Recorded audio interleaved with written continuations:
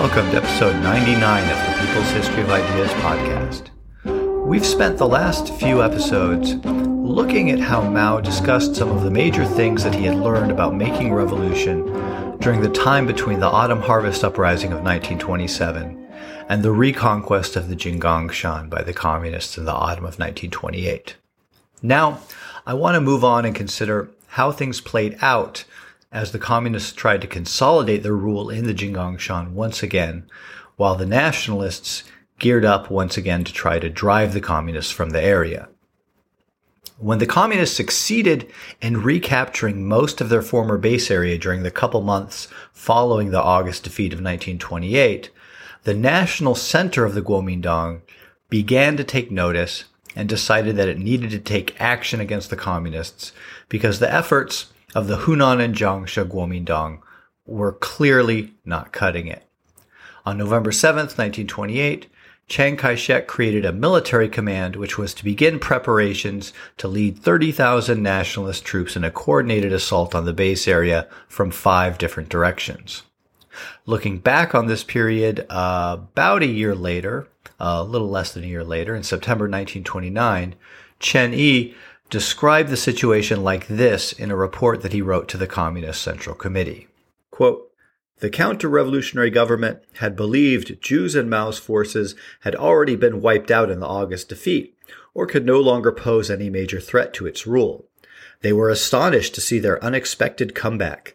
This, in addition to the shared need of both Hunan and Jiangxia provinces to annihilate the forces led by Zhu De and Mao Zedong and to break the Jinggang base before the outbreak of the war between Chiang Kai-shek and Guangxia warlords, led to a joint suppression campaign by 3 provinces against the Jinggang Mountains in January." So, as you might have already inferred from this passage from Chen Yi's report, Chiang Kai-shek was mainly concerned about this rival warlord coalition, the Guangxia clique, which at the time controlled an army of about 230,000 troops. These Guangxia warlords had been working as part of the Kuomintang, but after a falling out with Chiang Kai-shek, they attempted to work with other warlords to oust Chiang. So in early 1929, they tried to move their forces up into Hunan province from their southern stronghold, but were defeated by Chiang Kai-shek. So it was this upcoming conflict that Chiang was concerned that the communists would interfere with, and which initially prompted him to take notice of the communists in the Jinggangshan and to make the first effort coordinated from the National Kuomintang Center to wipe them out. The Kuomintang offensive against the communists was launched on January 1st, 1929. However, it was preceded by a 2-month-long period of preparation, which featured a punishing economic blockade as its main feature. An economic blockade had existed in some form or another ever since the communists had taken control of a substantial piece of territory more than a year earlier. But there are blockades and there are blockades.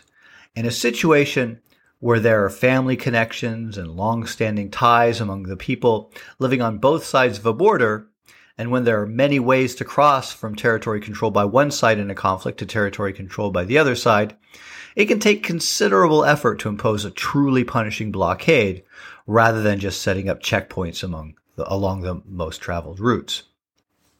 Blockading the communist base was a form of waging war that actually favored the Kuomintang forces. In warfare that required mobility and initiative, the communists always had the advantage, so long as the numbers were nearly comparable. And there were many instances where outnumbered communists badly defeated their Kuomintang adversaries. But with economic blockades, all that was involved was setting down a body of troops in a relatively passive position along roadways. And these checkpoints could often be positioned near urban centers and so not far from supplies or reinforcements. And there were enough local merchants and landlord militia members who sided with the Kuomintang that there was no lack of local knowledge regarding mountain trails and the various routes of communication possible between the red and white areas. It was simply a matter of having enough troops at hand to cover all of these various possible routes. So, given enough troops, this was a form of warfare that the Kuomintang could excel at. And as it turns out, they did. the economic screws were really tightened on the communists in the fall of 1928. Several regiments of Kuomintang troops, along with several thousand militia members, were deployed along roads, trails, and navigable waterways to keep trade from reaching the communist base area. On the one side, the peasants of the Jinggangshan were prevented from trading the timber, tea oil, and opium that they produced. This not only affected the peasant producers who relied on these products for cash, but also the good number of people who relied on work transporting these products. But more importantly, the indispensable products that people in Jinggangshan relied on from outside the mountain redoubt were kept from arriving. This was mainly salt, cloth, and medicine. There were two main ways in which the communists responded to the economic blockade. Firstly, they did what they could to develop their own production of necessary items in the base area itself. And secondly, they tried to smuggle goods across the blockade themselves, and also they encouraged smugglers to attempt to circumvent the blockade. In attempting to make the base area self-sufficient, the communists were able to draw on measures that Wang Zuo, one of the leaders of the 32nd Regiment, had been taking back when he was a bandit leader before the communists had even come to the area. When he had been a bandit, Wang's gang had seized a small metalworking shop that had been used to make counterfeit coins. Now, the communists used this operation to mint their own coinage with revolutionary symbols printed on the coins to make up for the shortage of cash coming into the base area from outside. Likewise, former bandit gunsmiths expanded a shop originally set up during Wang Zuo's bandit days to produce, upgrade, and repair the communists' weapons. This was where the cannons made from hollowed-out tree trunks were produced that we discussed back in episode 94. And you might remember from back in episode 65 that Wang Zuo had begun his adult life as an itinerant tailor. He actually made use of his tailoring expertise to set up a small clothing factory with sewing machines and cloth that had been captured in a raid. This factory produced uniforms, bandoliers, and food bags for the Red Army. Other efforts at import substitution within the base area had varying levels of success. Attempts were made to substitute local herbs for medicines that were no longer available, and desperation for salt was so great that efforts were made to recover salt from the earthen walls of old buildings and even from the residue left on the inside of wooden urine buckets. In order to encourage smugglers to attempt to cross the blockade, the communists were prepared to pay exorbitant prices for smuggled goods, especially salt. He Zizhen, Mao's wife, had been tasked with acquiring newspapers from outside the base area to keep the leadership informed about national events. And this became particularly difficult, so the smugglers began wrapping their goods in newspapers, which the communists would then also buy at a very high price. The communists also conducted propaganda, publicizing their policy of non-interference with the activities of small and mid-level merchants, just in case there was any suspicion on the part of potential smugglers that the communists would confiscate their goods. Inevitably, some smugglers made it through, and a small trickle of salt and other goods made it past the blockade. But it was not enough. Mao addressed the declining living conditions of the Red Army in his November 25th, 1928 report to the Central Committee that we talked about last episode. Here's what he said about this in two short sections of the report, titled Problems of Supply and Problems of the Sick and Wounded. Here's Mao. Problems of supply. The Hunan Provincial Committee has asked us to pay attention to the material life of the soldiers and to make it at least better than that of the average worker or peasant. At present, the very reverse is the case. No doubt few people's lives are so miserable as that of the Red Army soldiers. Because of the shortage of funds, each man gets only 5 cents a day for food, apart from rice, which is supplied by local sources, and often even this rate is hard to maintain. The common saying of the soldiers, overthrow the capitalists, and eat pumpkin every day reflects their misery. Probably there are not many in this world who suffer more bitterly than the Fourth Red Army. The monthly cost of food alone, other items being provided for by the Provincial Committee, is more than 10,000 yuan, which is obtained entirely from expropriating the local bullies. But first of all, you can expropriate only once in a given locality. Afterward, there would be nothing to take. Second, we are tightly surrounded by the enemy, and in order to get at the local tyrants, we often have to break through the enemy's lines, so we cannot go too far. Third, the hostile armies must be taken seriously, and 1 or 2 battalions would not be able to raise funds on their own.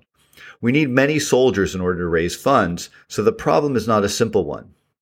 We now have cotton padding enough to make winter clothing for the whole army of 5,000 men, the regular Red Army, but we still do not have the cloth, and we do not know when this problem can be resolved. Cold as the weather is, many of the soldiers are still wearing only 2 layers of thin clothing. Fortunately, we are accustomed to hardship. Besides, everybody puts up with the same hardship. From the army commander to the cook, everyone has 5 cents for food. And when pocket money is dispensed, no one gets more than the other. Everyone has his 20 or 40 cents. Everybody realizes that he is suffering on behalf of the proletariat. So there is no animosity toward anyone. Despite this, financial problems have been and remain very serious. Problems of the sick and wounded. After every engagement, there are wounded. Because of malnutrition, cold, and other factors, many are ill. We have founded a Red Army hospital on the Jinggangshan, which employs both Chinese and Western medicine for diagnosis and treatment. But we are short of both medicine and doctors, and the problem is very serious. In September, we had over 200 sick and wounded soldiers, and after the recent battle at Yongxin, the number increased. At present, the number of people in the hospital, including staff, is over 800. If we do not take care of the sick and the wounded, the morale of the army will be shaken. If we want to take good care of them, we face truly great difficulties getting medical equipment and supplies. The Hunan Provincial Committee promised us drugs a long time ago, but we have still not seen any. We still hope the Central Committee and the 2 provincial committees will send us a few Western doctors and some iodine tablets. Okay, this thing that Mao ends with here, asking for some Western doctors and iodine tablets, begs some clarification. So I think that Mao's main expectation here is that he would get some Chinese doctors who are trained in Western medicine. However, we have to keep in mind that only about a year and a half had passed since the legions of Soviet advisors and aid workers, which included doctors, had left China. As we've discussed at some length in this podcast, they'd been key in the creation of the National Revolutionary Army and played an important role in aiding and advising that army during the first half of the Northern Expedition. It doesn't seem unreasonable at all for Mao to have hoped for more direct Soviet aid, which, after all, had not entirely disappeared with the retreat of the Soviet forces from China in the middle of 1927, as we discussed in episode 85 and elsewhere. In the 1930s, the Chinese Communist military will get a couple volunteer North American doctors, Norman Bethune and George Hottam, and Hottam will end up joining the Chinese Communist Party. But at least for the time being, Mao is going to have to wait on the aid that he requested from the Communist Center. So, returning to our discussion of living conditions for Red Army soldiers during this period of extreme economic blockade, we have memoirs from soldiers in the Red Army which flesh out what it was like for individual people to live through what Mao described in the report to the Central Committee. One soldier who was healing up from a wound during this period described a diet that consisted almost entirely of red rice and pumpkin soup, and having no meat to eat for 3 months. For warmth, he only had one unlined set of clothes and a single blanket. Both in this quote and in our earlier quote from Mao, this issue of eating just pumpkin and rice comes up. I think for those of us in the U.S., where pumpkin is mainly a special occasion food eaten in autumn as a pie, And when we do make soup out of it, it's a kind of gourmet soup and not eaten very frequently, at least by most people. It can be hard to conceptualize eating pumpkin as a kind of hardship food. I know I had to take a step back and think about it for a minute, what it would mean to use pumpkin not as a tasty adjunct to an otherwise sufficient diet, but as, along with rice, my main source of nutrition for months and months at a time. Anyways, that might be a helpful mental exercise for anyone listening to this who, like me, has some initial trouble visualizing what a diet exclusively composed of pumpkin and rice might be like. Zhu De, in his memoir as recorded by Agnes Smedley, captures the way in which an initially optimistic spirit at the beginning of the autumn declined as the Kuomintang brought in more and more troops and tightened the blockade. Quote, "From our base on the Jinggangshan, we could look down on the enemy troops," General Zhu said. "We knew all their movements and even watched them cook their meals. On the last night of the Autumn Harvest Festival, when the moon was full, we sent troops down the mountain to capture 6 enemy companies and camped at the base of one of the trails. A couple of hours later, they marched up the trail with them and their supplies. The 6 companies, being peasants, joined us. A week later, a battalion of the blockading troops deserted to us because they were Sichuan troops who had heard that I was also a Sichuan man. More and more enemy troops came up to tighten the blockade. The red troops swooped down the mountain on night raids for weeks, but these soon cost more ammunition than they were worth and resulted in heavy casualties. The mass movement in the countryside beyond had been crushed or driven underground. Rice was rationed on Jinggangshan, where the troops had put in fields of squash. Week after week, squash was their only vegetable.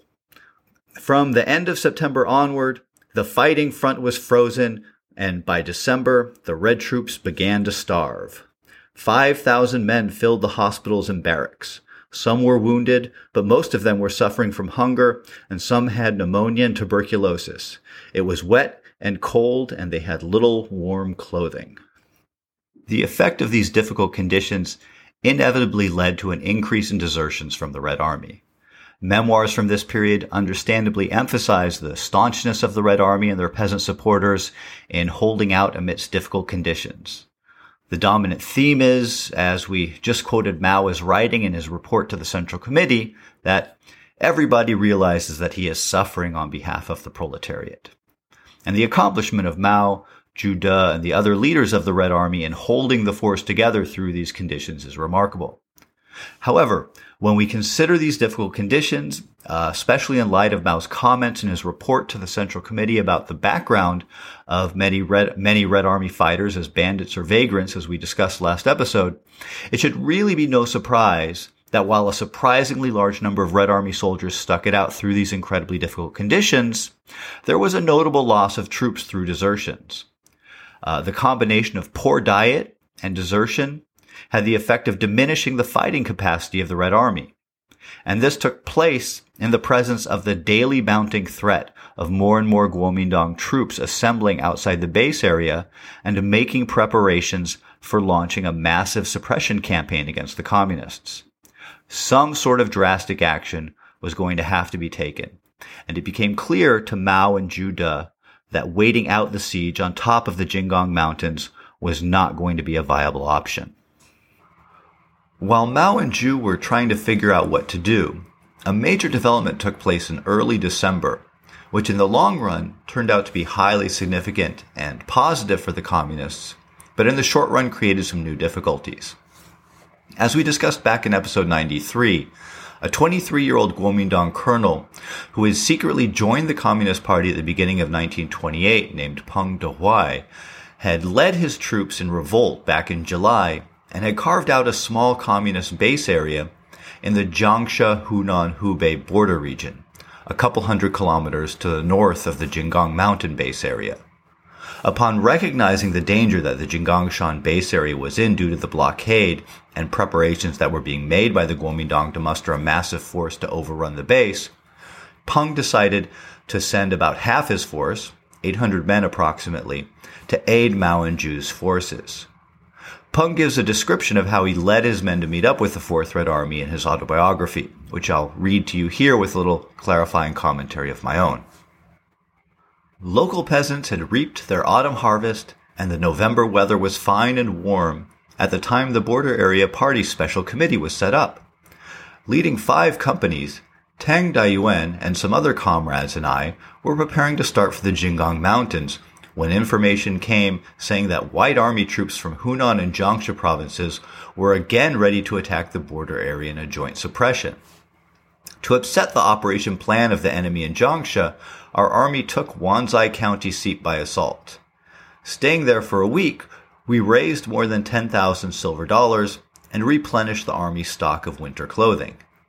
Now, 2 or 3 enemy regiments from Jiangsu advanced on Wanzai from Nanchang.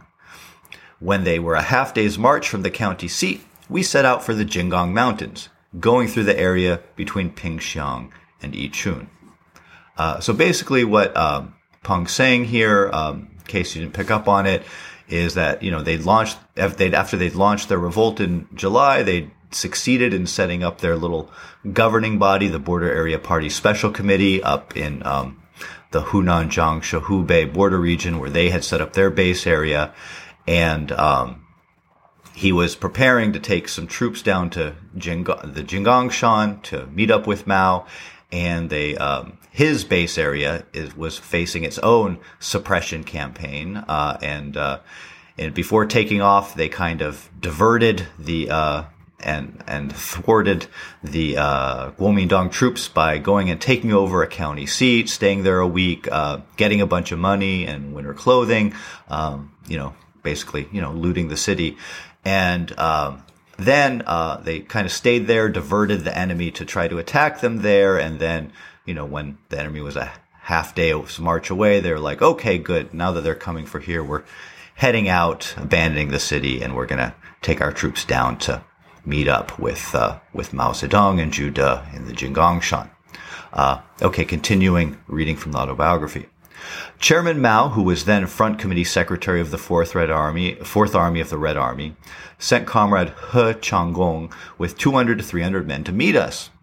They arrived at a place 40 li to the north of Lianhua County seat before we got there and hid in the mountains flanking the road. A li is about is an old Chinese unit of measure. It's about a third of a mile long. We spent more than an hour trying to get in touch with them. They said their task was to make contact with us from the Fifth Army. The Fifth Army, you might recall from back last time we talked about Peng Dehuai, is what he had named his rebel force. Lianhua County seat, and Lianhua County is just on the northern border of the Jinggangshan base area. So Lianhua County seat had a garrison of 1 White Army regiment. At night, we slipped past it to the west and headed for Longshe Township, now Ninggang County seat. This is a place that most Chinese readers would recognize as having been solidly within the control of Mao and Zhu in the base area. We got there a few days before the anniversary of the Guangzhou uprising. There we met 4th Army Commander Zhu De. Next, we went to Siping and met Party Representative Mao Zedong. The first thing Mao Zedong said to us was, "So you've taken our road too. Conditions are ripe for making revolution in China. Even if a socialist revolution cannot triumph, a democratic revolution will." I realized some comrades in our Fifth Army did not have a clear understanding of the question and mixed up the 2 revolutions. They thought the elimination of land rent exploitation and elimination of capitalist exploitation were the same thing. Though I knew that this view was not quite sound, I myself did not have a good enough understanding of the question to have anything to say. A few days later, the 4th and 5th Armies got together to hold a high-spirited rally to mark the anniversary of the Guangzhou uprising, which we talked about back in episode 75 in this podcast, that was just December of 1927. We built a platform which was not so steady. When the speakers mounted, it collapsed. Some said it was not auspicious. "Never mind," Army Commander Zhu De said. "If we fall, we shall rise and fight again. Let's rebuild it." Once again, we put up the platform. Army Commander Zhu De and Party Representative Mao Zedong mounted it and addressed the rally. I spoke too. I do not remember what we said at that time. This question of the relationship between the democratic and socialist revolutions and what leading Chinese communists thought about these different revolutionary concepts and how the way they thought about these concepts impacted how they carried out the revolution and formulated revolutionary policies is actually going to be an ongoing issue in the Chinese Revolution and is not going to turn out to be a very simple thing and doesn't, in my opinion, lend itself to anything so simple as giving a concise definition for what's involved in a democratic versus a socialist revolution, especially since we will see the ideas put forward for differentiating these concepts vary widely over time, and we will see some major disagreements among Chinese communist leaders on this topic. So I don't want to take the time to elaborate on it right now, but we will have quite a bit more to say on this question in the future. Now, on the surface, it might seem like the appearance of 800 new troops in the Jinggangshan would be a straight win for the communists there, since it increased their fighting force. However, in the immediate context of being in a state of siege and not carrying on active fighting or much active fighting, the addition of new mouths to feed actually turned out to be a major logistical burden on an already taxed supply system. This was a 15 to 20% increase in the number of troops on the Jinggang Massif, and food stores would now run out that much faster. In addition, the Fifth Red Army forces had not been put through the sort of political training that Mao had been emphasizing in his training of the Fourth Red Army. In particular, the Fifth Red Army had a tendency to mistreat civilian populations and engage in what the communists termed roving bandit gang type behavior. Peng gives some examples where the Fifth Red Army had mistreated and consequently alienated civilian populations in his autobiography. Here's one incident that Peng relates.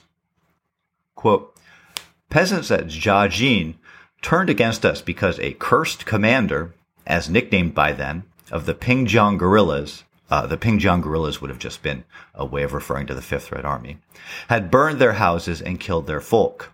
The peasants had been kind and warm to the Red Army before, but now they hoisted white flags to show they supported the White Army and attacked us with homemade cannon.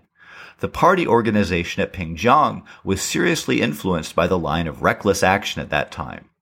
If this problem was not solved, it would be useless to talk about establishing base areas, expanding the Red Army, and deepening the agrarian revolution."